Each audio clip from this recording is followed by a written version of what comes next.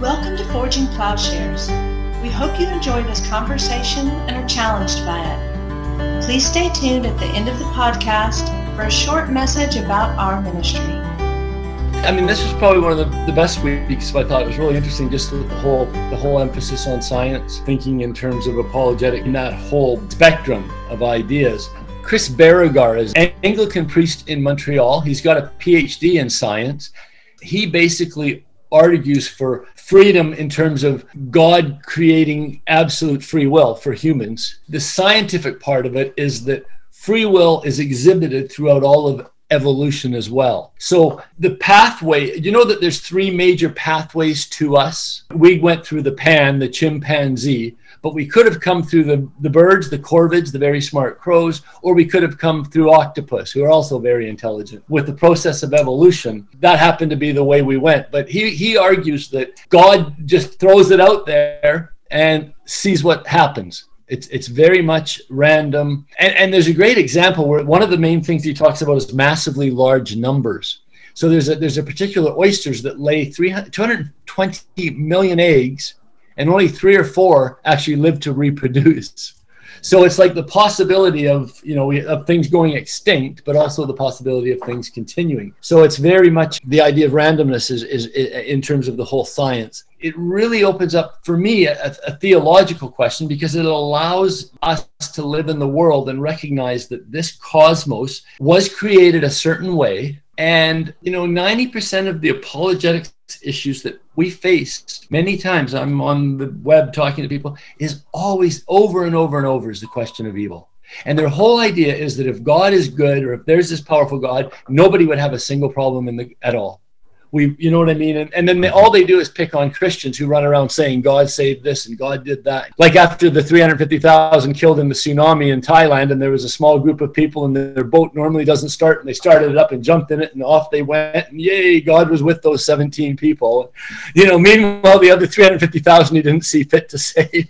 Yeah. You know what I'm talking about? Right. Again, just to make it personal, back in June when I got this cancer diagnosis, because of my theology, there was never for a second like, oh, God, what? What was God thinking? What was God doing? Where is God? What? Didn't even cross my mind, because that's not the world I live in. And yet, the world I do live in is, yes, I believe God was with me through the whole thing. I believe that's the promise, that's the one promise I'll hang my hat on, but everything else is up for grabs. How are you doing with it? Yeah, not too bad. I got some new prescriptions yesterday. So if I seem really excited, it's because of my drugs. Oh yeah, I would say keep on those drugs, whatever they are. I think what your description of this guy fits the book you sent, suggesting that a Girardian understanding, proposing a kind of evolutionary development with a Girardian understanding at the beginning. I wonder if the idea of the scapegoat, of unnecessary violence, it does seem like in that instance, the Girardian theory, there's a sense in which I agree that Girardian theory captures an understanding of primitive humans and of course humans today. The thing I would object to or question, I'm still mulling it over, and that is the necessity of this channeling of violence that you get in Girardian theory. It seems like a very cruel use. In other words, it would seem like in that instance that God is in some way deployed a kind of evil system so as to arrive at a good system. I like the thing that you described before that, and I think that maybe the two guys you're describing don't agree. I think that we have to account in a positive fashion for the role of human will. In other words, that obviously in a reformed understanding, you can just wipe all that out. In tension with my own understanding, but I'm happy to live in that tension, in that I've never thought that sin or the deception that is connected with sin is a debilitating deception. That is, that human agency is still playing a role in that, which would explain that there are different depths of deception. Now, what that does for you, it sets up the possibility, especially in this week of talking about the role of science and reason and all that, it sets up the possibility that we have access to the truth just by the fact that we're human and created in God's image. And the obstruction to that, I think, is a human obstruction. My fear is that in a picturing of even biblical revelation simply as an evolutionary development, that in some way you're positing a necessary unfolding of this history as if the evil or the stuntedness or the deception were a necessary predecessor to the unfolding of the truth. Are you sort of saying then, and again, I like Girard and I've learned lots from him, but yeah, are you saying that you think that for Girard, evil isn't inevitable? That it's necessary? Because I don't think he would argue God's using it. Right, or I guess he does argue God uses it, but I'm afraid there are Girardians who think that he is omnicompetent, that you can take Girard's theory and that's the explanation for everything. And so they just want to plug everything into Rene Girard. I like Girard. I like what he's doing. I don't think that he himself thought of his theory as omnicompetent. I think it is an insight.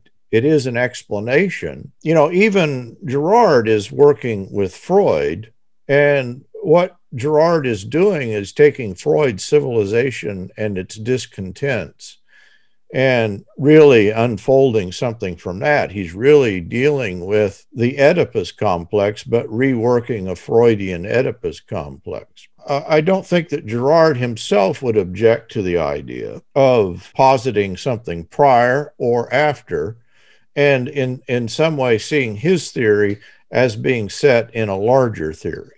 And that's the way that I've used Girard. I've always thought that Girard fit into a picture of sin as a deception, and here is a form this deception has taken in civilization, in organized religion. And I agree. I think, like you say, some people they get one particular insight, and like you say, it becomes the launching pad for everything else. And yeah, I totally get that. But I think the question that does come up, and again, it's tied to the science question, the whole evolution thing, is the idea of recognizing this problem of violence and how when you read the Bible with that. It's a whole nother lens to read the Bible. And we have been so indoctrinated in this idea of creation, fall, Israel, church, redemption, and so driven into our mind that God started the sacrificial system. Therefore, Jesus was a perfect sacrifice. And, just to break free from that it just requires continual emotional energy. Mm-hmm. Yeah. And I'm commenting about that often on Facebook posts where somebody just brought something up about, well, then why did Jesus need to die? And I just, there's the Girardian thing. I said, well, Jesus didn't. We needed him to die. God didn't need him to die. No. The cross was necessary. Otherwise, God couldn't forgive us. And I go, I forgive people all the time without asking for their firstpborn son. Am I better than God? I admire you, all of you guys, that I have limited energy. I'm willing to engage the conversation, but to just continually engage in the same conversation, which one could do. You could just keep saying the same thing. And maybe I think there needs to be people out there doing that. But the idea of a violent religion, a violent God, penal substitution, I think is just a dead letter for me, whether people are there. And so once you get that, and this is actually what I like, Sonderegger is doing, she's building on what many other people have already done. I have talked about two goats in the temple, and she is saying something similar, that we've misunderstood the entire sacrificial system. Girard never got here. Now, maybe you'll correct me, Tim. But my understanding is that Michael Hardin also he's reading the Old Testament sacrifices the way that Girard did, that is, seeing them as just more of the same. But there has been a great deal of revisionist. I don't know if revisionist, to me, at least among Christians, it's revisionist. Whether it is among Jews, I think, is questionable. And that is that the two-goat theology is really about a cleansing of the temple from violence and death. That even the sacrificial system is not a picture of an interchange between God and humans, but it's a picture. I did a bit of this with the Helen Keller stuff, and that is that what is being pictured is the immanent Trinity and the circulation of self-sacrifice and reception. That is, that what we have, and this is Sonderegger's argument, is that in the Old Testament we have a full revelation of the Trinity and even the immanent Trinity. I'm open to that. And if you're going to say that, then also what you have is an access to, or I believe we have access to God. And the thing that would obstruct that access is human. It is a human obstruction, whether it's violence in a big sense. But is that a necessity? I don't think it is. And so that was my point with Helen Keller. Here's somebody who pictures language acquisition as revelation. I don't think we need to equate those two things, but is language acquisition on a continuum with revelation? Is our understanding of the world on a continuum with our understanding of God? Now, that's a way of saying this. I think that normally it's not, but why isn't it? Because of human sinfulness. But I think apart from that sinfulness, what Jesus is doing is a completion of creation. He's also overcoming and defeating sin in the process, but that's not the full explanation. What he's also doing is completing creation, which means that there's a lot more positive happening than simply the negative. Just on that one point, Paul, that's where you were one week, you were talking about, we tell the story. We have a 2-act story, and Tom Wright has his 5 acts or whatever. And 2 acts, we have creation, we have resurrection. That's it. Creation, new creation. That's the way the story unfolds, and that's how it should be told. But you got to start it from the new creation and work backwards. But that's a whole nother story. And that would be my contention, is that Wright, he seems committed to I don't know if salvation history is fair to him, but that's really what he's advocating, is that things have to unfold in this sequence, and we have to understand it sequentially. And what I say is, no, we don't understand it sequentially. We don't come to Christ through creation. We come to creation through Christ. Or Israel, we could add several things to that. That's excellent. You're just feeding the echo chamber.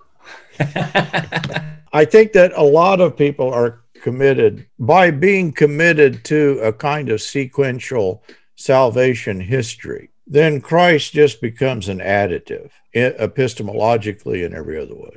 And I think that's that time where Jason came on and talked about, the whole idea of God starts getting going, kind of, you build them from the ground up, when you follow from the back. And that's, yeah. And so, like you say, then Jesus has to fit into everything God already is. And it's a disaster. Yeah.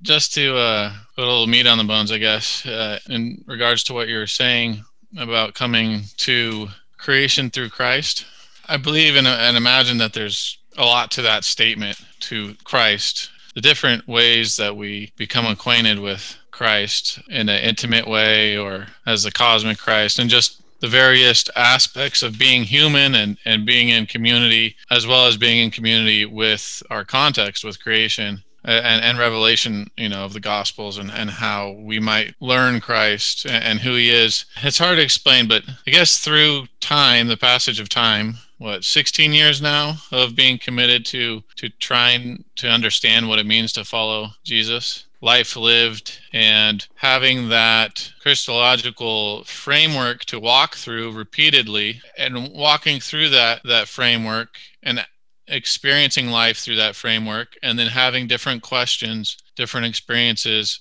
different feedback through going through that Christological framework. Originally coming just as the narrative that most of us heard in terms of Jesus's humanitarian ministry and followed by his death and resurrection. So going through that framework and then having those questions, having that feedback each time I've passed through that framework in different settings in my life, in different communities at different times, the enhancement and the holistic embellishment of that experience of that Christological framework. And I think it's been within the last 3 years where I've had moments, parts of an afternoon, parts of a week, where I've looked around and had this experience and this sense of awareness and feeling of, this is it. The love of God is here. It's all around. In some way, at this shoreline with these blue herons and those seagulls and the people way down, half a mile down, and the clouds above. The good news is, the kingdom of God has come. The good news is here. And to experience God's creation as family, both animals and fellow man and the elements, just experience God's creation as family. That's not an experience I came to first. I didn't experience creation that way first. That's been a redemption and a reorientation of the imagination. And so I think there's quite a bit of merit to your examination and thoughtfulness in regards to the chicken and the egg in terms of creation and Christological experience. You've said it well. The thing that I've been driving at, okay, if what you just said is true, that we have these real experiences of who God is in nature with other people, then why can it not be that we are primed for those experiences from the beginning of our acquisition of language, from our birth, that we are born into a world that is primed for revelation? And the only reason there is an obstruction of that unfolding of who God is for us is that we would, and strangely enough, you can almost explain what we would do theologically in a bad sense. In other words, we would turn this whole thing, we would disembody it, we would make God distant. When I was writing of Helen Keller, I was writing about the God that we often picture is very much like Helen Keller's experience of the world, that in some way he cannot hear us, he cannot see us, he is encased in his own world, and to get at him we have to break through. We do not have a blind and deaf God, but that's often the way that we picture. So why do we picture it that way? I think because of an inherent sinful conception of God that gets taken up in traditional theological language. God in his transcendence is without emotion, without change. The idea is God is more like an Aristotelian unmoved mover. I like just talking about ordinary, and ordinary is the wrong word. I mean, extraordinary reality that we have to see, that we're enfolded by. This is the reason I really appreciated Helen Keller's depiction of her acquisition of language. She kind of has an awareness at 7 years old, and she had already, before I think she was 19 months old when she experienced her disease that blinded her and caused her to be deaf. And so because of that, she had a unique remembrance of her own language acquisition that she likens to enlivening of her soul. She likens it to a kind of revelation. The way I've always put this, and maybe it's a kind of inadequate way, I've always said, well, the world and language is certainly adequate for revealing God to us. Maybe we need to say it stronger than that. It's not only adequate to doing that, but of course that's what it's done in Christ. And we're presuming that even in a kind of retrospective way, that God has been revealing himself in this fashion throughout history. But what would obstruct it then is our turning the world inside out. A kind of Heideggerian illustration of this, I'm playing with a thought here and I'm looking for your help, is that Heidegger talks about language and death as necessarily being tied together. I think he's hit upon a key biblical insight, but he's taken that insight and misapplied it and foreshortened it. I think that what we have in Christianity is indeed a key insight into the connection between language and death. And so what, unfortunately, we would do, we would take all of the cross and all of the death of Christ and imagine a system in which the violence of the cross is solving our problem with God or with God's anger. In other words, what we've done with Christianity is what people always do, that we make the economy of death primary. I don't think it is primary for God, nor need it be primary for us. And that's the revelation that we have in Christ, that there is an unfolding of all of reality in and through the givenness of the human situation i.e. science, i.e. human love, i.e. our appreciation of nature, that is only obstructed because of the perversity or the nature of the human condition, in which we would, in a Hegelian sense, we would take absence and nothingness and make them primary. And I think that's just the human failure. That's not reality. You gain a lot of insights in your cave you've got going there. I know. That's what it reminds me of with the lighting. Yes. Occasionally I see the shadows that are being cast. From Apocalypse Now, it's Captain Kurtz. 21st version of Plato's Cave. You get a virtual link to it. But is the idea that, let's say, the resurrection in regards to evil is less about God finding a way to overcome this overwhelming, dark, insidious power called evil and death, that it's less about overcoming that, and it's more about simply the nature, the loving, miraculous, benevolent, whimsical nature of Christ doing what the Creator does, which is spring back to life, because that is the nature of God's loving reality, to spring back to life and into life, as opposed to being fixated with overcoming what's really more of a seemingly a human dilemma or a human foundation. Yeah, I think you hit it. That what we would do is make death foundational. And of course, but to say it that way, but that's specifically what Hegel does, that death and nothingness, negation, negativeness. And I think that there is the sense that language itself is always, Heidegger's quote, he begins with his quote, and what he doesn't notice in his quote about language and death, that it's only, he says, well, humans experience what it means to die because humans use language. Animals don't experience death because they're not language users. Okay, but what language also does, but which he does not notice and which is implicit in our experience of death, is that language opens us up to an alternative. In other words, the reason that death is so tragic is because in some way we feel it's unnatural. In some way we recognize there is the possibility, not simply of being mortal. I think we are mortal, but we also recognize something beyond that possibility, immortality, which we don't have inherently. Why is death for us? Because in some way it's a foreshortening of the possibilities. Even it's there in language. You don't have to be religious or, that's just to understand mortality, you have to have its opposite, immortality. To understand what death is, you have to understand life, and life as primary. The leap that I think we can make, in other words, he's just narrowing it down on this idea that death is the power. And I'm afraid that we can do the same thing. We can imagine that it truly does obstruct us. But of course, what we have in Christ, Paul says, I die daily, that we're continually given over to death.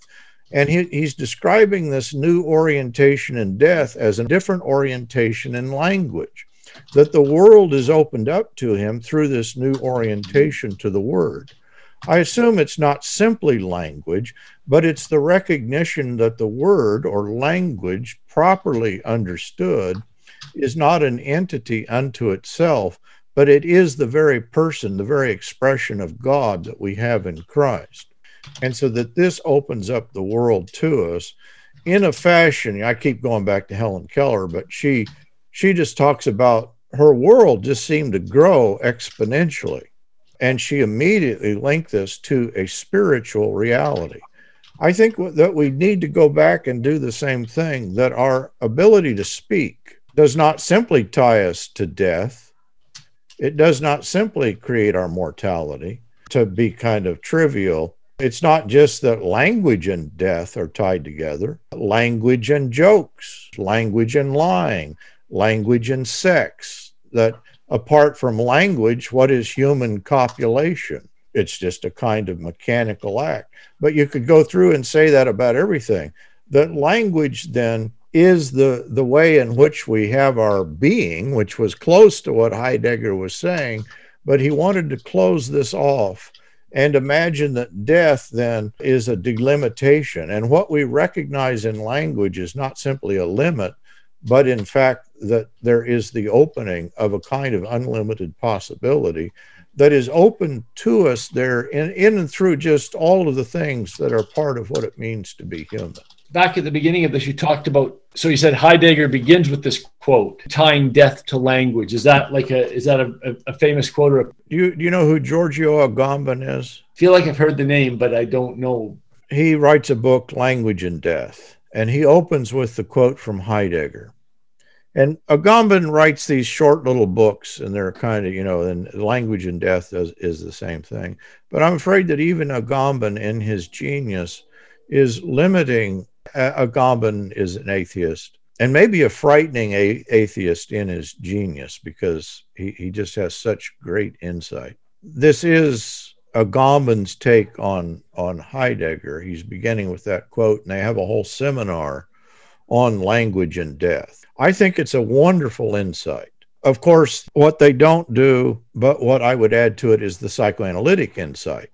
That's certainly Freudian and Lacanian, to tie together language and death. That is, that we die in the particular way that we do, not simply at the end of life, but throughout our lives, because of our orientation psychoanalytically to language. And of course, this is the Pauline understanding about the law, that our orientation to the law, just take language and replace it with law. It's the same insight. So that I read that whole book, Language and Death, what Heidegger is doing, as a kind of expanded illustration of Paul's note in Romans 7, that here is the orientation to the law, to language that kills. Here is the understanding that is undone for us in Christ. Here is the thing that is addressed when Paul talks about that we die daily. And of course, what he's talking about is death is made into something else. It's a different orientation. And the word, Christ, but also I just think language. I think we need to expand that where we encounter Christ is in and through language, is itself that we're oriented differently in language. And the way that we can begin to say that, I think we could tie this all into our discussion of science, by the way. What's happening in a scientific understanding is a peculiar development. This is, by the way, I think Thomas Torrance got this years ago.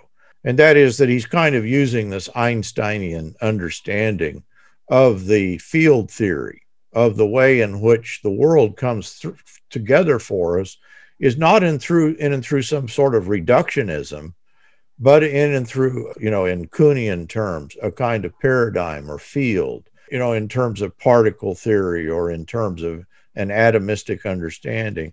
Oh, that's only going to make sense, not in a Newtonian sense of reductionism, but in an Einsteinian understanding of field theory. That is, things hold together because of the whole. The parts don't lead you to an understanding of the whole, but the whole leads you to an understanding of the parts. Christ is not going to be understood on the basis of creation. Christ is not going to be understood on the basis of history, but history and creation seen through the holistic understanding given to us in Christ begins to cohere. And of course, that's the main thing about science. What is science working on? It's working on a theory that things should cohere, that things should make sense. You understand that's strange in the history of the world. Most people never bothered with thinking that it cohered. Even Aristotle, the Greeks, they think that the heavens are a different, they're ruled by the gods. But what we're saying in Christianity is the whole coheres. Not that we can achieve that coherence within ourselves, but we understand that our reason and understanding unfold then toward a further encounter with that coherence. This is just a different way of talking about language. Language is something that people do. And the origin of language is not apart from the person of God, but is in fact, it coheres in who God is. Paul, I think you're really feeling 2021. That was quite Yeah, don't stop. Quite a Keep roll. going, Paul. Don't stop. Keep going. That was brilliant. I mean, it's a lot to take in, and it's a lot to think about. Have you read it all? Charles Taylor's The Language Animal. I have not read that one. I've read Charles Taylor. So Yeah, that was. I guess it was 2 or 3 years ago, a couple of years ago. But again, this stuff is just music to my ears thinking about all this. Oh, and good. you're using words. Yeah, it's brilliant. I think to me, Wittgenstein is always an easy entry into this. I don't think he's really saying anything complicated other than language is embodied and embodiment is linguistic. I think that sums up, and that our soul is our body and our body is our soul. And you don't even need to reduce that our spirituality is our physicality. Those are not necessarily two different things. And so it's language that gives us access to any of that. This is kind of the amazing thing that, again, Helen Keller tells us a little bit of what it must be like to be an infant. That in the world she describes before she acquires language, she and I wouldn't myself make this comparison. This is what she does. She compares it to a kind of animal-like existence.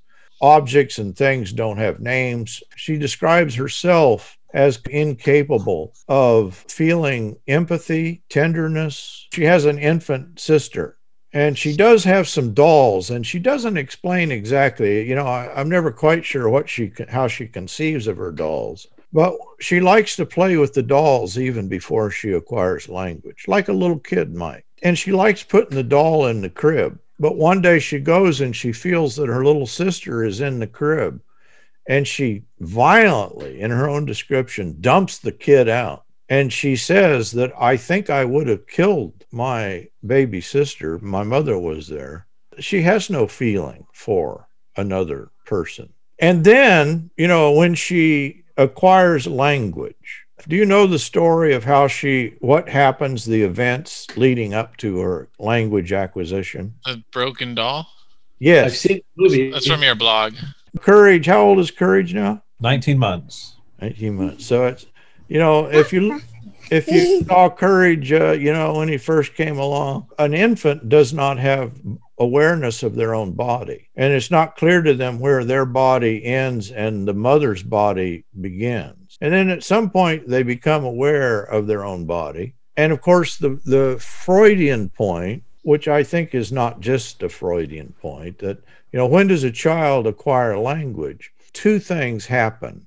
Like with Helen Keller, her doll falls apart. There is a breaking of one world, a shattering of a world. And that's the way that Helen Keller, she describes it as this great delight that I felt the parts of my doll at my feet. And she says, I even was satisfied that Anne Sullivan was sweeping the doll away. And then the dramatic events that we're all familiar with, she goes out and, she for the first time makes the connection. And then she comes back up on the porch and she feels guilty for the first time in her life.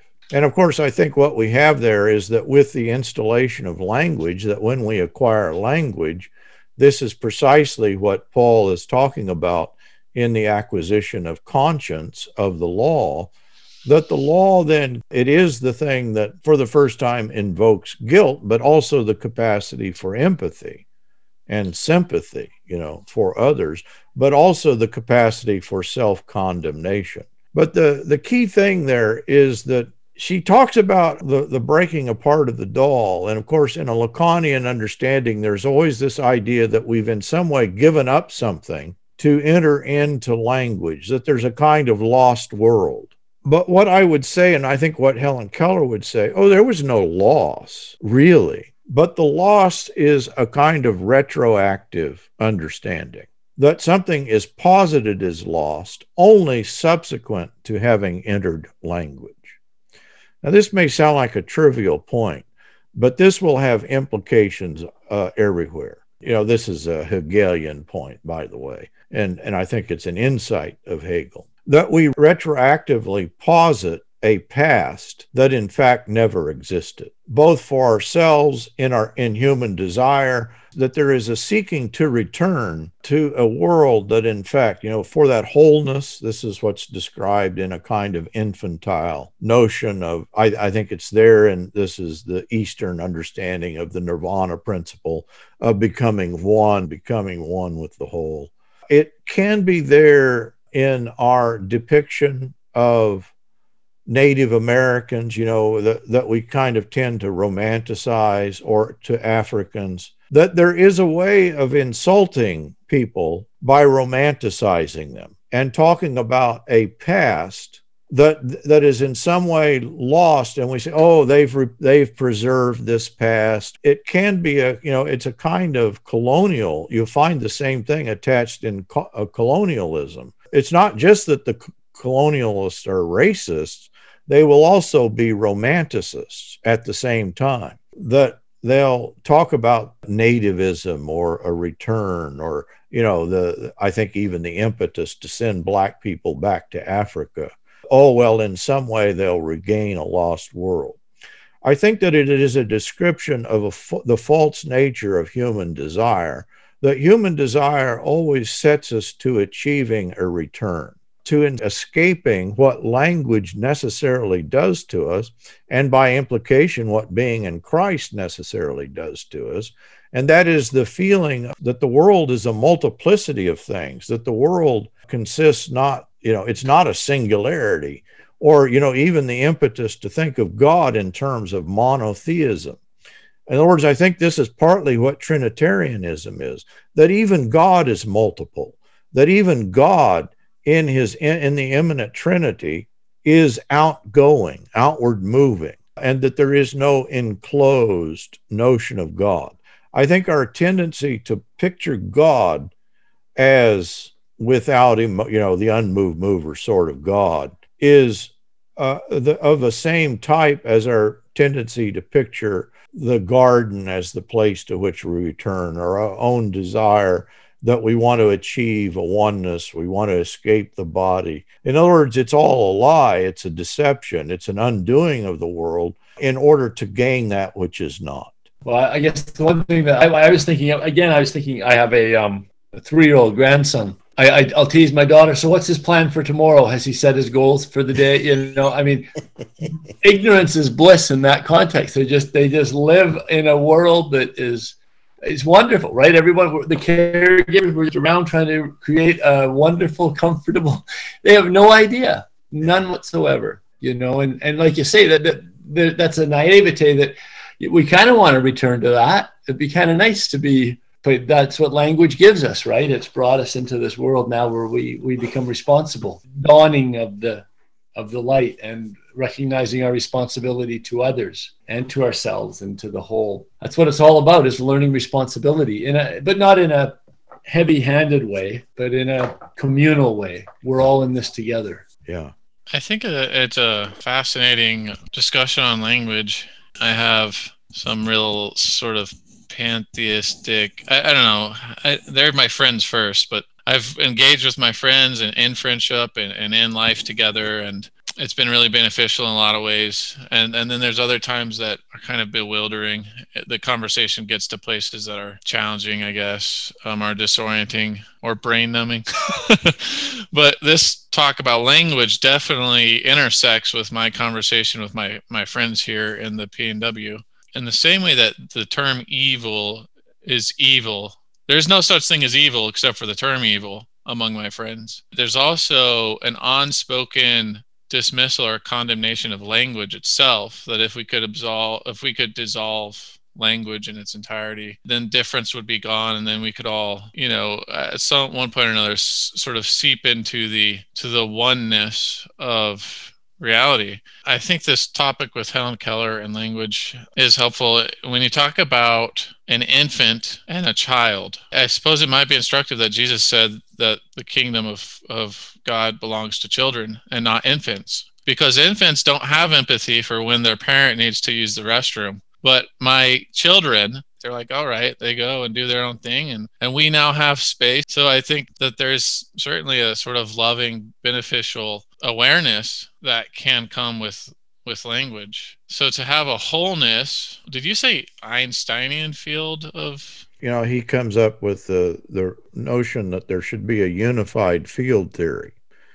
He doesn't ever get that. He never gets there, but he comes up with relativity, and the implication is that there should be something that unifies quantum mechanics. I'm not very hip on this, but Tim probably is. Of light is a particle, light is a wave, and so that Einstein thought that eventually there would become a unified field theory that would explain that. Well, I was about to achieve enlightenment from your instruction, and yeah, in other words, that Einstein is positing a very Christian idea.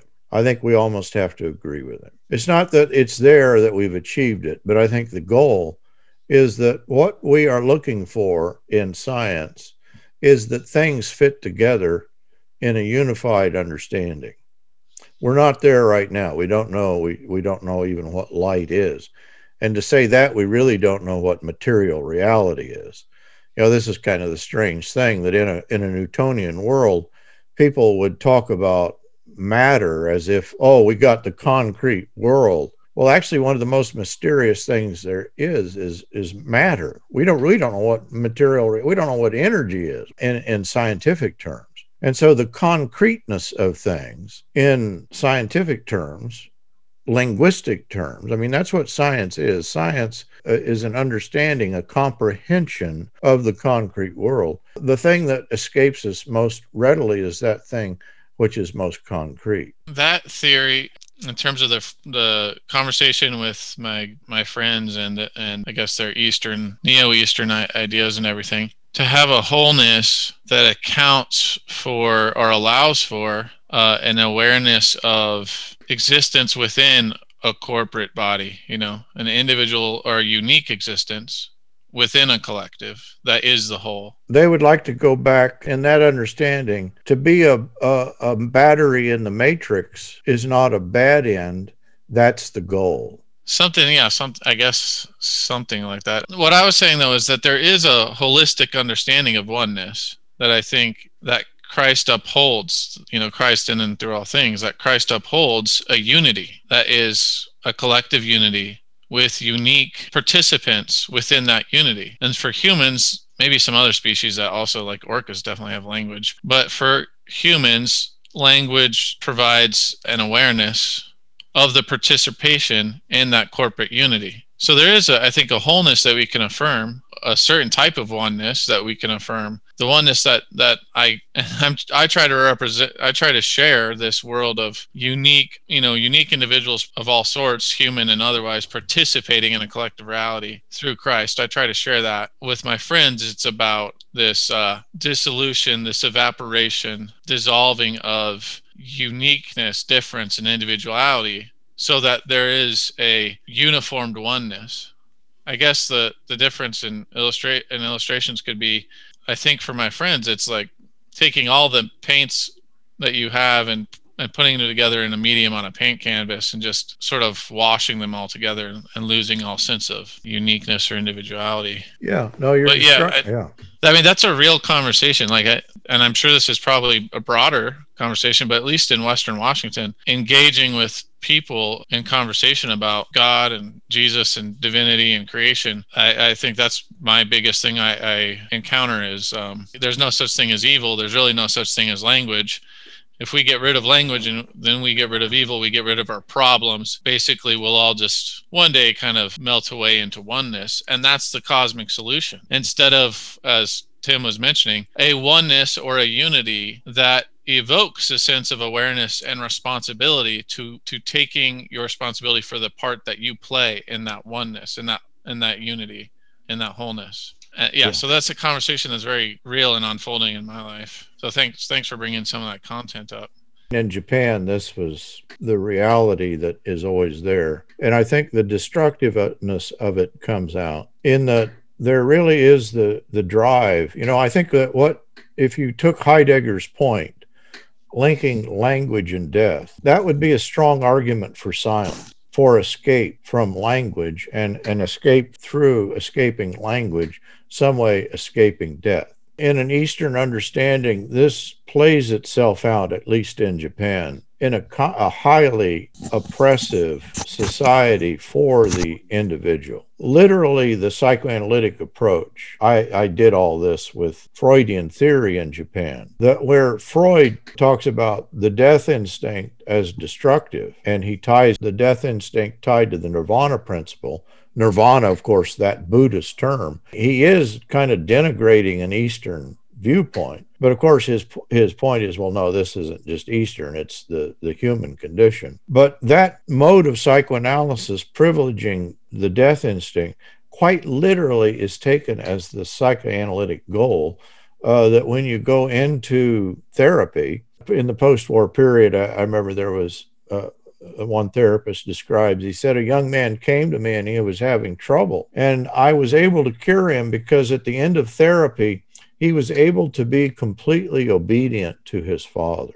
I'm talking about somebody in their 20s, an adult. And so the cure is to suppress individualism. I don't need to go into this, but you know this in Nishida theory and Zen Buddhism. The goal is a drive toward silence, to stop thinking, to quiet the mind, to in some way escape language. And escaping language is to escape what language does to you, that it's the differentiation of language.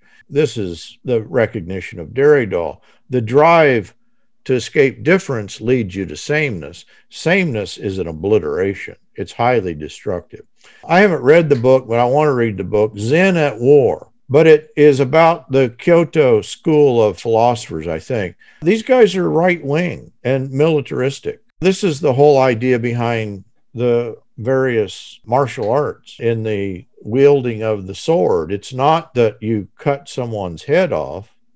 It's that you make the perfect motions in the air, and someone's head might, in fact, get in the way. In other words, the idea is that it's always this drive toward a kind of depersonalization. It's highly destructive, it's highly unethical, and it gives itself over to fascism in Japan. And I'm afraid that the infantile naivete of American evangelicalism, in its drive to heaven and its relinquishing of earth, is a manifestation of the same thing. I think that the storming of the Capitol building today, you notice they hung out a Jesus sign. They're doing this in the name of Jesus. This is American evangelicals, that has been behind this push. I don't know that all those individuals necessarily are there, but it is American evangelicalism that has kept Donald Trump in power. It's the churches and the Christians that we're all familiar with and their belief system that is empowering the destruction, I believe, of liberal democracy. But at the same time that it's this liberal democracy is imploding, I think what we're witnessing is the implosion of this form of Christianity. What do you call it? Evangelicalism? I think it's more than that. It's this American form of the religion. And so the problem behind it is that what Heidegger would do is what every Christian would do. In some way, the resolution is made so otherworldly, when in fact what we have is a reconnection to the world, an opening of the world to us in a real, as you described it, Tyler, or as we can describe it in that people are open to us. That's precisely what people are missing out on, is this beautiful opening of the presence of God to us in the neighbor, in creation, because we've made the religion all about, we've made it violent, and we've embraced that violence as who God is. And part of that violence then, I think, is also embracing this notion of return. We kind of have an idea of going to heaven as like returning to Eden. And it's a false conception on the order of the nirvana principle. Thank you for listening to this episode of Forging Plowshares. You can learn more and join our growing community by visiting forgingplowshares.org. Please consider supporting at patreon.com/Paul Axton. or by donating at forgingplowshares.org/donate.